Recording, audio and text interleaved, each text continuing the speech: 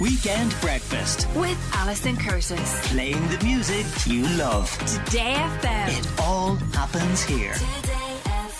Grania Daly from Hey It's Gra is going to talk us through lots and lots of fun things to do for Halloween.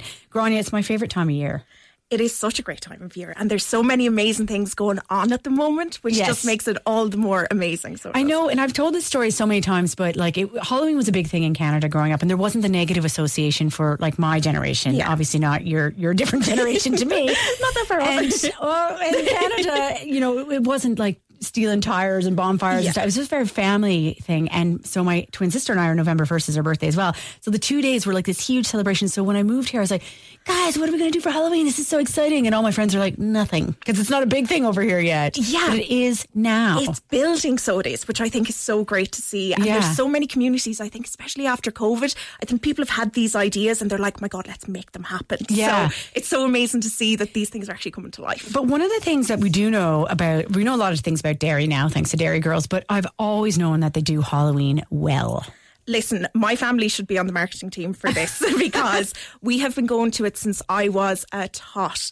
We are huge fans of it in our house. We always go. They have such an amazing festival, and it's like Paddy's Day, but like multiply it even. Yeah. It's in the dark and the lights. So creative. So creative. And there's a parade and there's so many community initiatives that get involved with it, which is amazing to see. And the fireworks display. If you haven't seen the fireworks display in Derry on Halloween, it goes off the foil on a boat and it's just spectacular. And so is it a couple of days events that they do? Couple of days worth of events, and they've got loads of different things for all different age groups, which I think is great as well, because it's great for the younger kids, but also for teenagers and stuff like that to have something to do on Halloween. That isn't antisocial, that's actually fun and inclusive. Yeah. And Derry are so great for that. They're constantly doing events like that, so it makes it an awful lot. Okay. And so it runs from the 28th till the 31st, and I imagine just Google it and is there a website? There's so much information, and they also have an Instagram account if you're looking for information on it. So tell us about what's happening in Galway. So Lockwell Farm Park in Galway are doing a Spooky Fest, which is going to be an interactive house where you join the Wonky Witches, Winnie and Wanda, to find their missing broomstick. I think that this is God, that sounds like a night out for me. I know, right? Like, it should be for adults. But it's such a creative thing, I think, as well, which will get the kids really into it, which is great, I think. So Lockwell Farm Park, I don't know that place actually. Yeah, so it's great to see that these places are popping up and doing these things and kind of getting their name on the map, which is fantastic to see. So they have lots of indoor and outdoor play areas as well, and costumes, of course, welcome. And is there a price tag with that? Yeah, so you're looking at $17.50 per child and $7.50 for an adult. Well, that's okay. And again, running from the 28th till the 31st of October. Something that I think also like Derry, a lot of people know about the Puka Festival. Now, Meath do Halloween well. Meath do Halloween very well. Yes. So they do, yes. There's so much going on with the Puka Festival, which is great to see.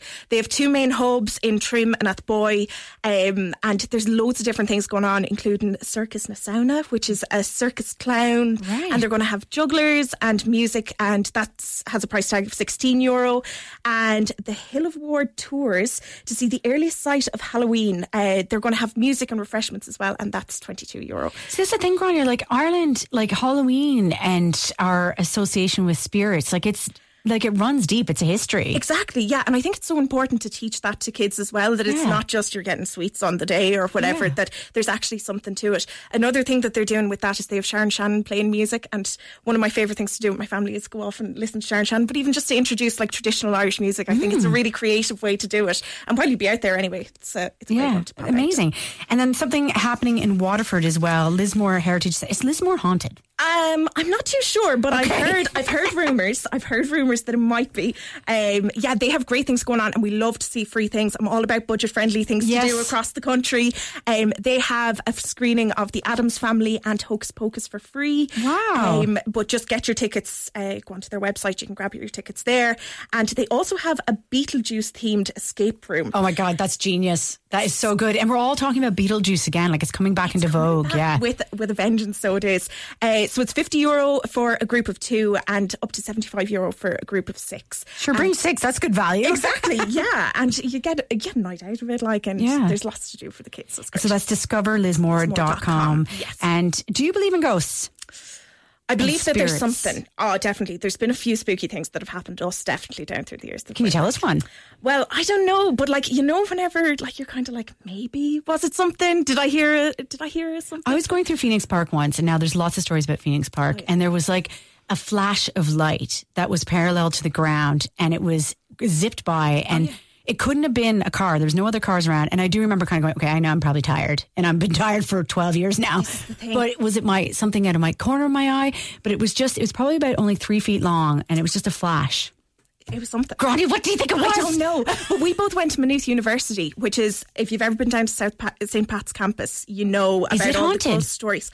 Oh, there's so many ghost stories down there, so there is. And we were both tour guides as well, so we know them inside out.